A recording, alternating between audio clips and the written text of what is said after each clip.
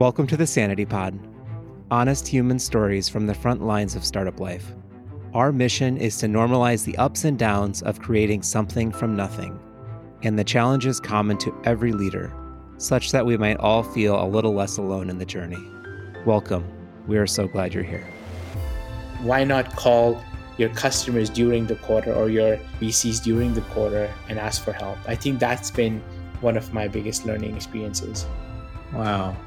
What I'm hearing is if we had spoken a year ago or 18 months ago, you may have described that a real CEO, someone that really knew what they were doing, would have the answers. And it sounds like you've landed in a very different place in your view of leadership as you hold it now. It's quite profound. Today, we welcome Gaurav Bhattacharya, co-founder and CEO of Involve.Ai.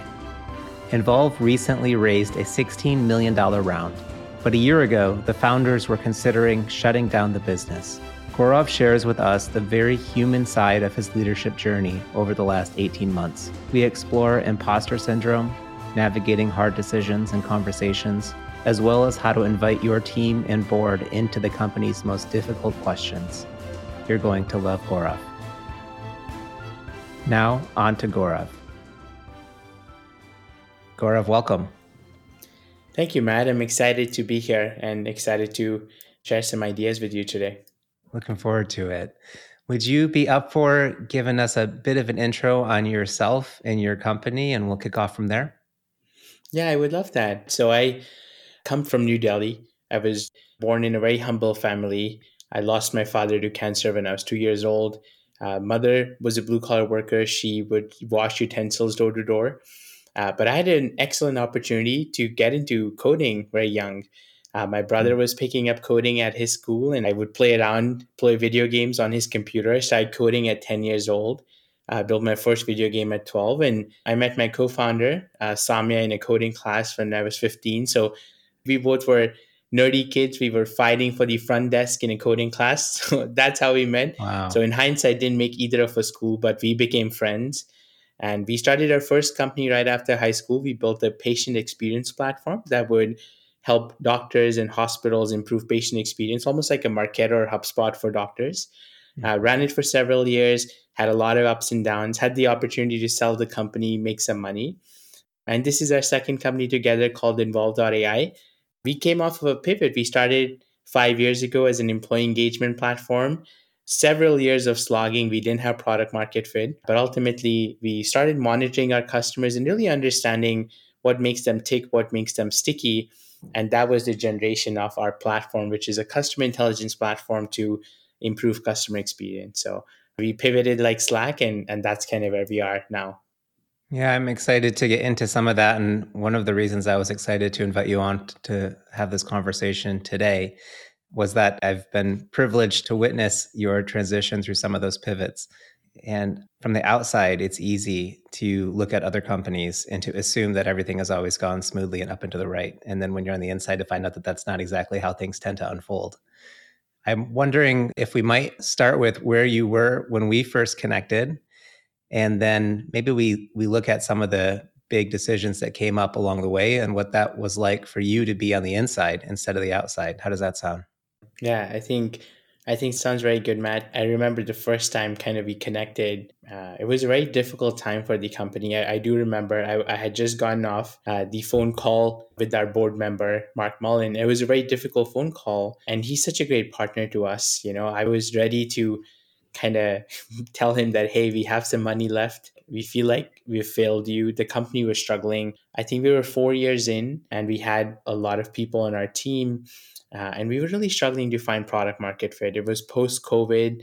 We didn't have as much money left in the bank to keep going and keep trying and keep pivoting. So I just called Mark Mullen and I told him that, hey, we have some money left. Maybe we can return funds, and we're thinking of closing doors. And he just gave me this hope, and he said, look, you know, if you have other ideas, you should pursue those because we backed you and not your idea. And that gave me just so much inspiration because I was just determined that this is kind of the end of the road for us. But that was one of the biggest transitions we were making, where we had put our blood, sweat, and tears in an idea for many years, and we had some good traction, but not amazing traction. We would find a lot of users, but we didn't have stickiness. Churn was a big issue for us. And that's kind of when we realized that, hey, what we have done is not working. And we have two options, either, or three options, either to keep going or to shut doors and kind of call it quits, or to find other ideas to work on with the same team. Hmm. Could you zoom in for us a little bit on just leading up to that conversation with Mark and what was going on in your head? I imagine that might have felt like quite a day in your life. Yeah, what a day. It was a very difficult day. I just had a conversation with my co-founder in the morning, Samia, and I spoke with her and I was telling her what I'm feeling. I had this kind of burden of failure. I was feeling terrible imposter syndrome. And I also contemplated that, hey, maybe the best decision is to bring a different CEO or a better CEO. So I was really thinking about that. And I was thinking maybe we can find someone from outside. We can look from someone internally who would be better. And Samia was laughing and she just told me that this could be for better or worse. I built some of the initial code and it was so badly written. She said that nobody can come from outside and fix this mess for you. Mm-hmm. Which was really funny, but trying to, in her way, telling me that, hey, I have to deal with this and I'm the best CEO for the job for now, and figuring out what I could do that would be best for the company. And I do remember then giving Mark a call. Usually we have monthly lunches and we're very open about our conversations, but I've never had a call like this with him. And I didn't know how he would react because obviously they took a bet on us, and Mark's been a great partner for us and he's taught us a lot of things. But one of the things is always like picking up the phone and just being sincere. But I was very worried because the backstory is when Mark backed us for the idea, he did say that he didn't like our idea and Mm. nobody did at his fund. He was very sincere. He said that, hey, we just love you as founders and we want to back you. And we feel like the ideas that you're working on are good to have, may not be adopted as well with market, but obviously we want you to prove us wrong. And he had kind of done a veto against his partners and kind of made the decision to back us.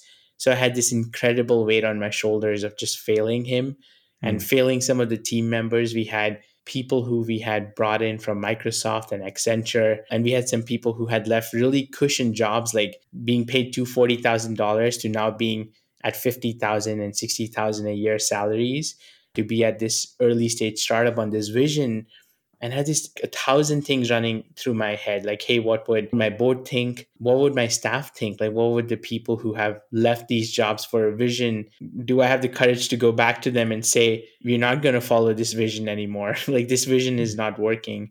Those were some of the things that I was really thinking through while having these conversations with my team.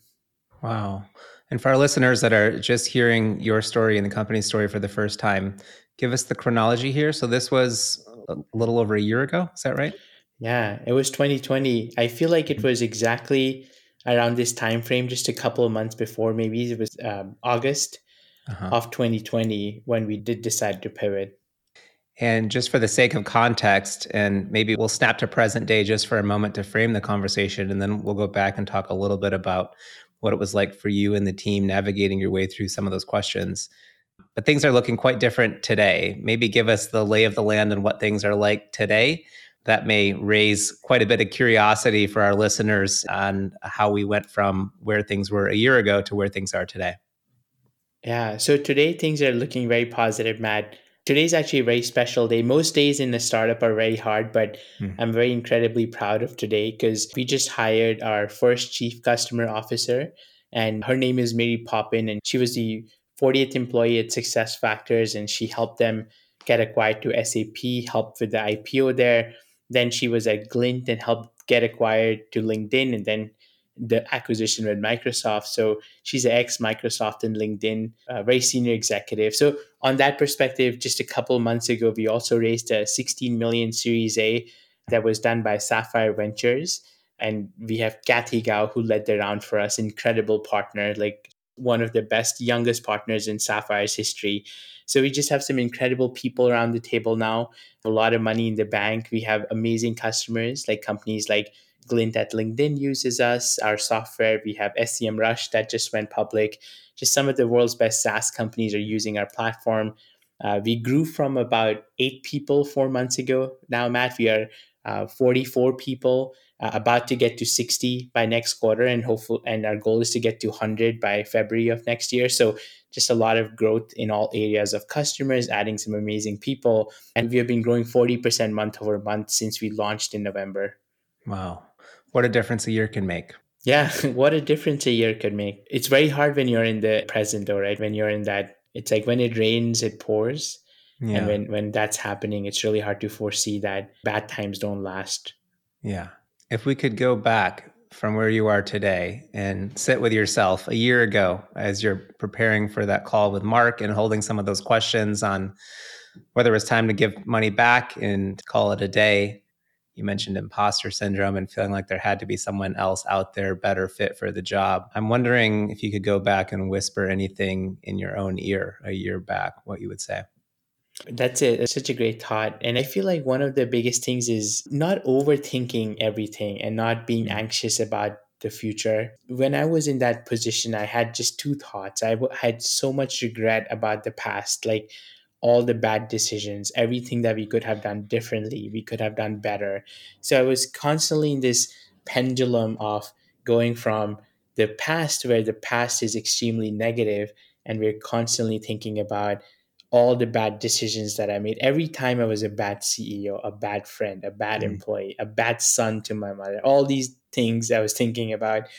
And then there's the future, which is, wow, what's going to happen when I call Mark and my call with Mark is terrible? What's going to happen when I talk to my team and some of the best people that we've hired that I'm so proud of, that I tell them that, hey, this vision no longer exists and you just mm, wasted a couple of years. Some people had been with us for 4 years, saying you just wasted 4 years of your prime career time with us. So I feel one of the things that I want to whisper is just being in the present moment and being methodical, tactical, and cool and calm about it, and not having the mind go back and forth between those.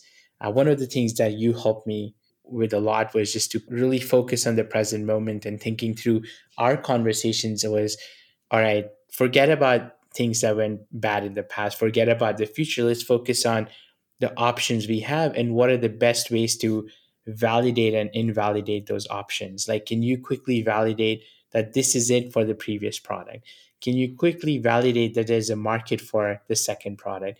Can you validate by calling all your VCs and your on and the people who are around the table? Are they going to be supportive, and are they going to help you with this new vision, or just sticking through hard times? And I think just being objective and being in the present moment is the single biggest thing that I was able to do with your help and with the help of Samya and some of my other people in the company. Whereas I spend months just deliberating and thinking through those things and mm, just really worrying about regretting the past and worrying about the future. I think that's something that I could train myself on if I could go back and talk to myself again.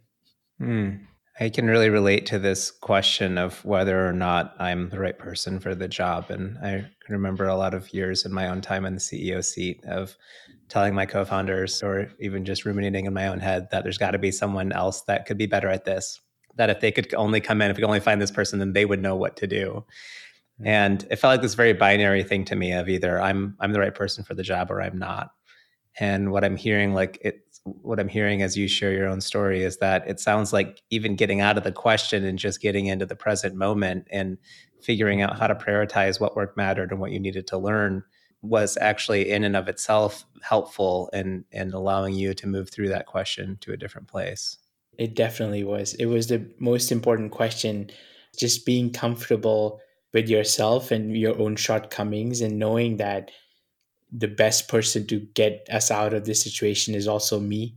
And just thinking and having some faith and confidence in yourself and your Mm, abilities is just so vital. And I think imposter syndrome has been terrible for me. I remember I was just thinking about a situation where we did one of the biggest deals in the company history that helped us save and give us the runway to keep executing. And that was at the time that I remember the day, I think it was December of 2020. And it was right before the holidays were kicking in.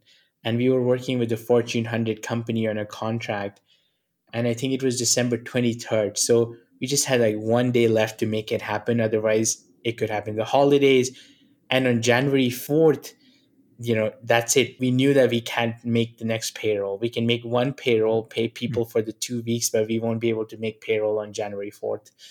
And I remember I was on the call and I was just thinking to myself, man, I just wish instead of me was some other CEO who would be the world's greatest salesperson.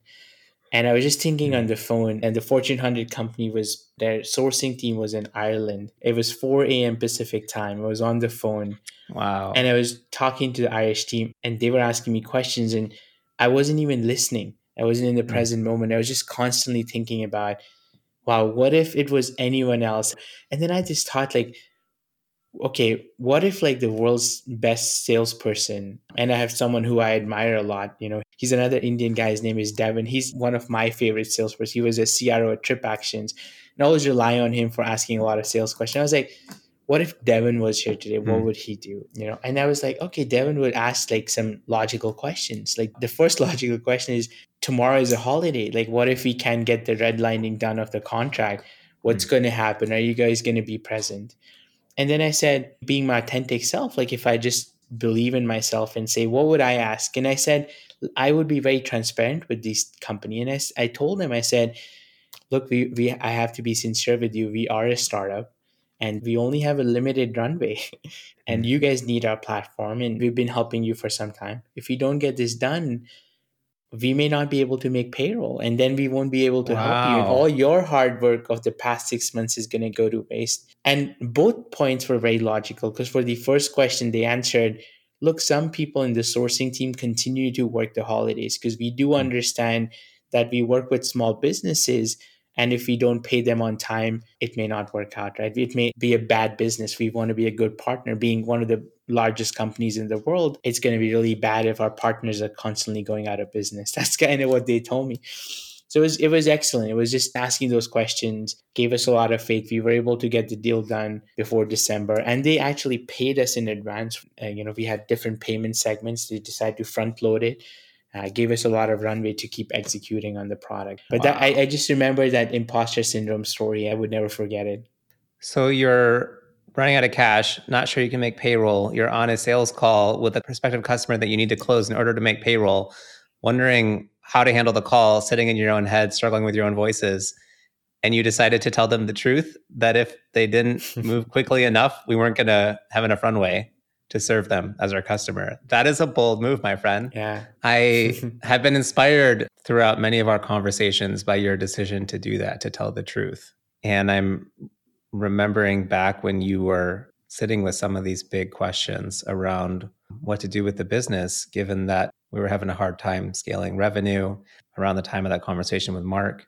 And it kind of brings me to a question around what you saw the team needing through that time. And I meet with a lot of CEOs or leaders who seem to carry this belief that they need to protect the team in some way from the hard things. Mm. And I'm curious what that was like for you. How did you handle communication with the team? What was it like for you to navigate some of those decisions?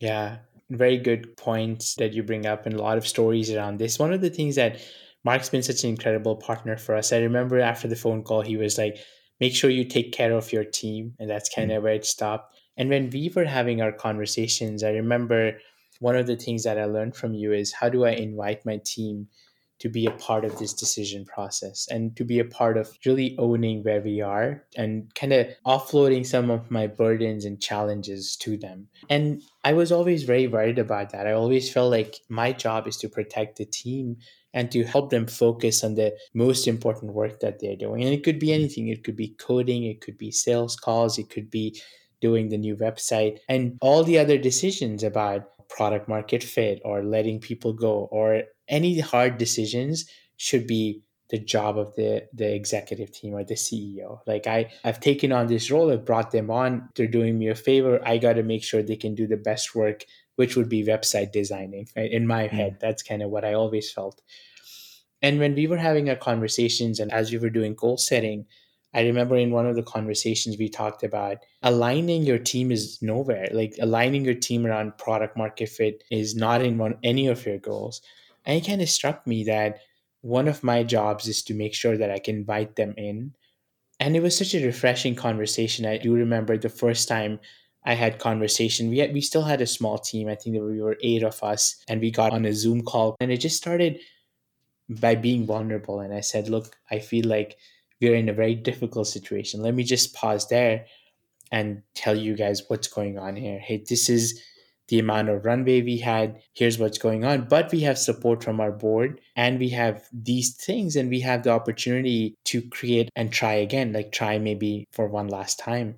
Mm. And the amount of the incredible things that came out of the conversations was people had real action items about how they're going to validate the market, and they took it on themselves. Like we had website designers who were saying, we're going to go and call all the chief customer officers and chief revenue officers that we see on LinkedIn, on our LinkedIn, and reach out to them and see if there's a market for this, ask them questions. We Mm. had software developers who were saying, hey, can we make a quick prototype and see if we can make a front end of this, so we can do some experiments, Wow. just validate hypotheses. And they were kind of self-delegating tasks to themselves.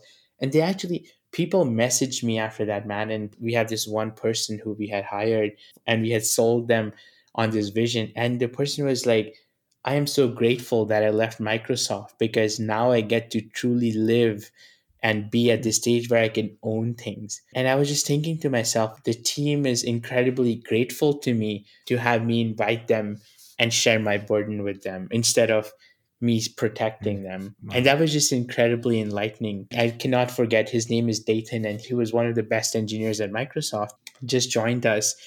And he said, one of my biggest goals to leave Microsoft was to have the opportunity to be in decision making like this, be able to Mm. do hard things that can help the company. And I think that made a lot of difference. So it was almost a mind shift to say, how do I align my staff better? How do I keep them up to speed with what I'm thinking, the Mm. positives and the negatives, invite them in decision making, invite them in brainstorming, and invite them to own some of the hard decisions and hard things we have to do as a company, and not just do website designing or writing the best software as possible. Wow. That is such a powerful story. I think in part because of what you said earlier of the stress that you were carrying Mhm. around the lives and the well-being of this team, particularly given that some of these people had come from senior high-paying jobs elsewhere and were very recent additions to this effort. And it would have been so understandable to decide that I need to hide from them the questions I'm holding. We've got this business because you guys were doing real revenue and had real customers. Mhm. Yeah. And so the logic would have been understandable to say they just joined, they're going to freak out and quit, or I don't know, something worse if I let them Yeah. know how dire things are. And I Mhm. need to go over here into a corner, or the founders need to go over here in a corner and figure out the path forward so that we can tell the team what we're going to do so people don't freak out. That would be so understandable. And it sounds like you took a Mhm. very different path of openness and honesty, much like you did with that customer, of letting them in to the reality of what was going on. And what an incredible response from the team. Yeah, it was a response like no other. I had in a million probability and iterations, and my mind running in all these different scenarios. I could have never thought that that would be the outcome. Mm. The outcome that I had always imagined is two of the 8 people would leave, two of the remaining 6 would say, this is exciting, let's do it, we'll work with you on it. The Mm. other 2 would be disgruntled and telling all of their friends that this is the worst CEO and the worst company to Mm. ever work for. And that's kind of what was going through my head. But that everybody would rally around problem solving as a Mm. team, even though that's not their core skill set. Like, nobody comes to a company to come in one day and say, hey, we are in this dire circumstance where we're thinking of shutting down the business, or we could have one last opportunity to survive. But everybody took that on, and they were grateful to me. On the other hand, they should have been like, wow, what a terrible CEO to put us in the spot in the first place. They Mm. were actually saying, we're grateful that you're giving us this opportunity. I was like, what are you talking about? But that's how it felt. How has that experience shifted your understanding of the role of CEO? One thing that comes to mind is just this incredible alignment. I've learned about it through doing hard things, and aligning could mean so many things, but constant alignment, starting with aligning to your employees and to Mm, everybody who works in the company, saying that, are we aligned on what the vision of the company is? What's our mission? What are we really doing here? Why are we doing what we're doing? Then aligning that with them on what goals are important for us. And it doesn't mean that what goals am I thinking of that are important for the company, but what does the team think are the top goals that we need to hit this year or this mm, quarter? Getting their feedback on it and then aligning them on it and making sure they're always aligned throughout the quarter, going back to what our top goals are and not getting distracted, aligning the board with where are we as a company and what are we doing, what are we solving for, how can they help us, how can they, inviting them in our journey, in the building of their journey, and not just for giving us opinions. And then the same with our customers and saying, this is where we are in the company's journey. Here's the value we're trying to provide. Are we providing this value to you? Can you help us build to that? Can you help us be better? I think that has been so incredibly one of my biggest learning experience as the job of the CEO is to constantly align your staff, your mm. customers, and your board and your investors with what are we doing? Why are we doing this? And can you help make this successful? Not only tell you after the fact, like after it's done, after the quarter is over, give a call and say, the quarter was great. Thank you so much. Just want to tell you what happened. Or call them and say, the quarter was terrible. Why not call your customers during the quarter or your VCs during the quarter and ask for help? I think that's been one of my biggest learning experiences. Wow. What I'm hearing is if we had spoken a year ago or 18 months ago, you may have described that a real CEO, someone that really knew what they were doing, would have the Mhm. answers and would be the polished salesperson, never get Yeah. things wrong. And it sounds like you've landed in a very different place in your view of leadership as you hold it now. And it's quite Mhm. profound. Absolutely. Today's episode is brought to you by Pluto Pillows. In all of life's little ups and downs, sleep is perhaps your most important ally. Pluto provides a personalized pillow directly to your door. The only irony here for me is that I loved my Pluto pillow until my wife stole it, and now she loves it. Personalized for me, but no longer mine. Well, still a win for the family, I suppose. Check out plutopillow.com. All orders receive free shipping and a 100-night guarantee. Today's episode is also brought to you by Sanity Labs. Sanity Labs provides founder and executive coaching designed by founders for founders. If you have considered hiring a CEO coach but had a hard time finding one who really knew what it felt like to be in the founder or CEO seat, be sure to check out Sanity Labs. Sanity bridges leadership development with actual tactics for company building to ensure you are not alone in the hardest parts of your role. Visit sanitylabs.co for more details. Reminder before we return to the episode. If you have any questions or topics you'd like covered in an upcoming episode, or any feedback at all, please email us at questions@thesanitypod.com. And now, back to Gaurav. I'm wondering if I might invite you into some challenges that I hear as a coach and invite you to put your own coaching hat on and see what comes forward, given the experience that you've had this last year. How does that sound? Mhm. Yeah, it's exciting. I'm excited for that. All right. So let me share a couple of things I've heard even recently. I've got a client who, similar to where you were, is pretty well resourced. They have a product live in the market, a lot of capital on the balance sheet, and are really struggling to find product market fit. And I've got a little bit of a bigger team, 30 people or so, and are struggling to know when is it time to look at pulling the plug on the current effort. How would we know that? What do we do with the team? How do we begin to explore a different view of what product market fit might look like for us? What is the team going to need from us through that transition?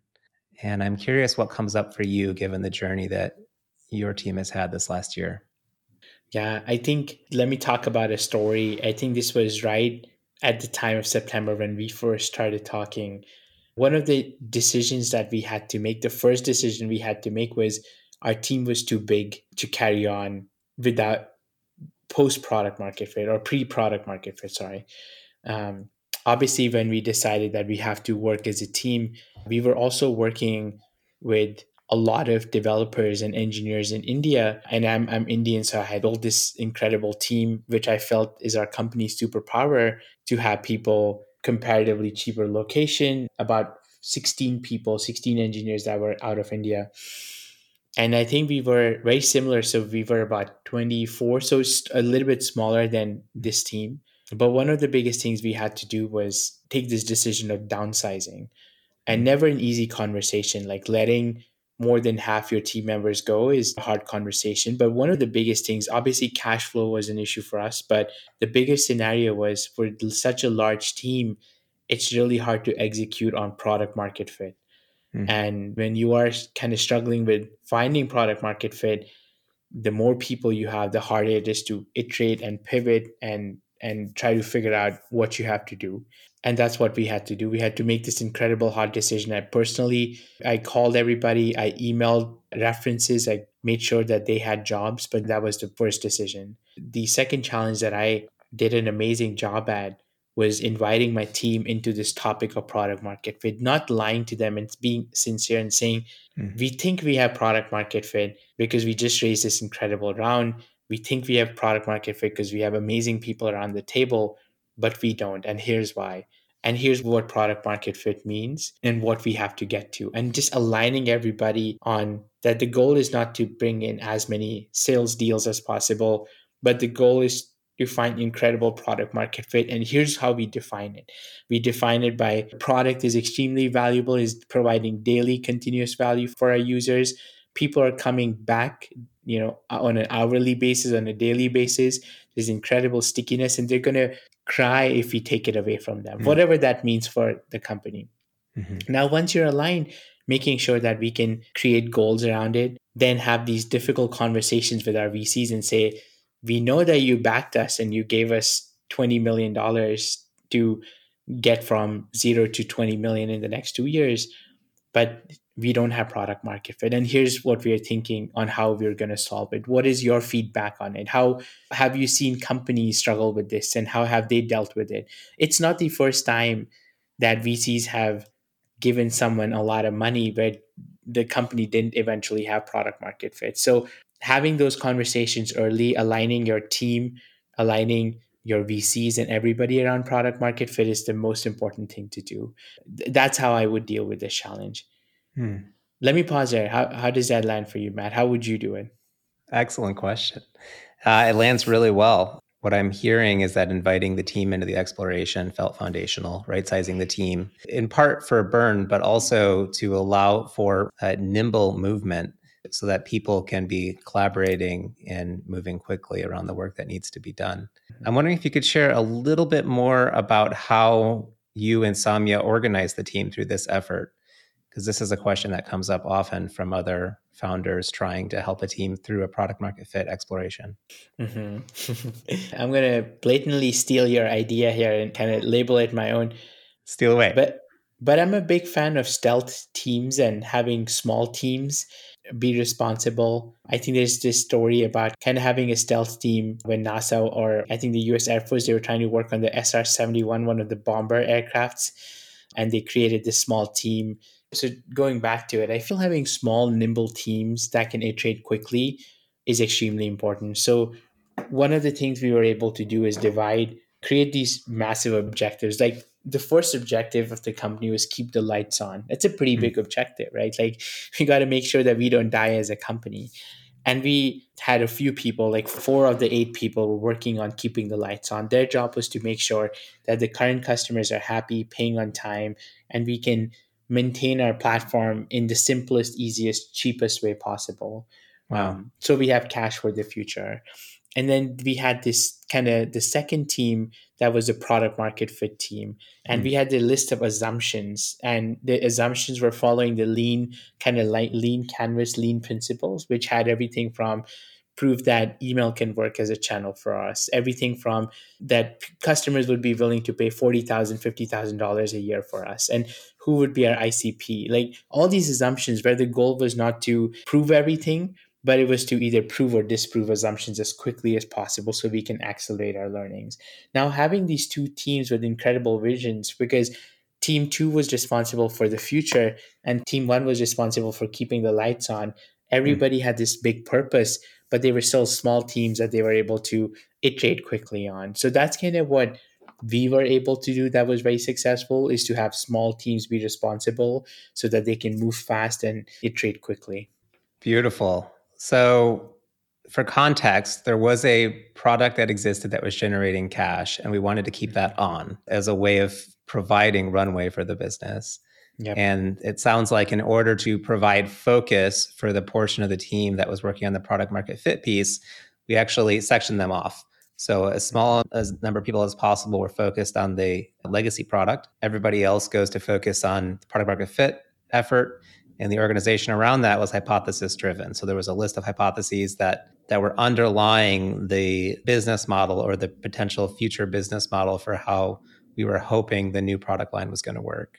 How was the emotional piece for the team, and what did they need from you and Samya through this, all of this change of going through the reduction in size, the reorganization? There's a part of the team focused on the old product that maybe we're not keeping anymore, a part that are focused on this very founder-like search of what might be new.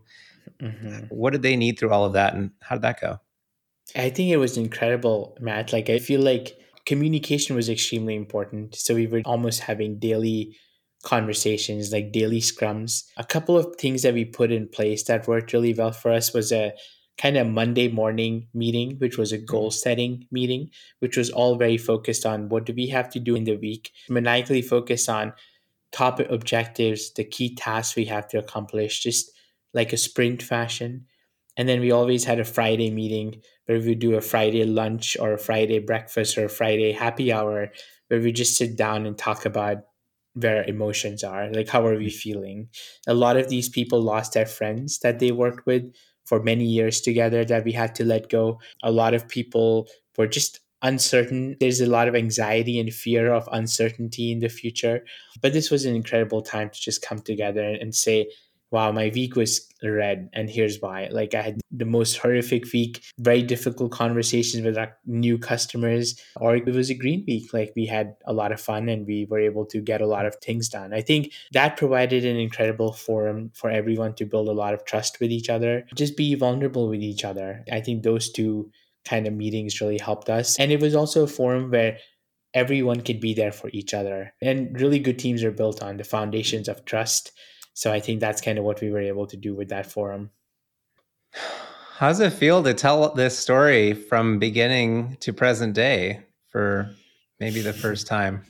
Very good, man. I think it's been an incredible journey, lots of ups and downs, but the fundamentals where we were able to learn how to win as a team. And really, I taught a lot about imposter syndrome in this time, but I think I've gotten really good at kind of managing my own insecurities and why I could be a good CEO, which is so incredibly important. I think there's a lot of good leaders out there, especially like women leaders and women in tech. And then also there's immigrants who come in, or people of color. Like, it's really hard for them to step out of this imposter syndrome and think about that they could be good enough.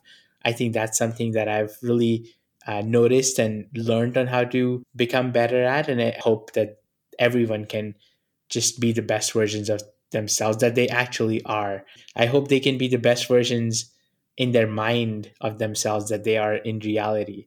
And the world would be such a better place and a lot of good things would be happening.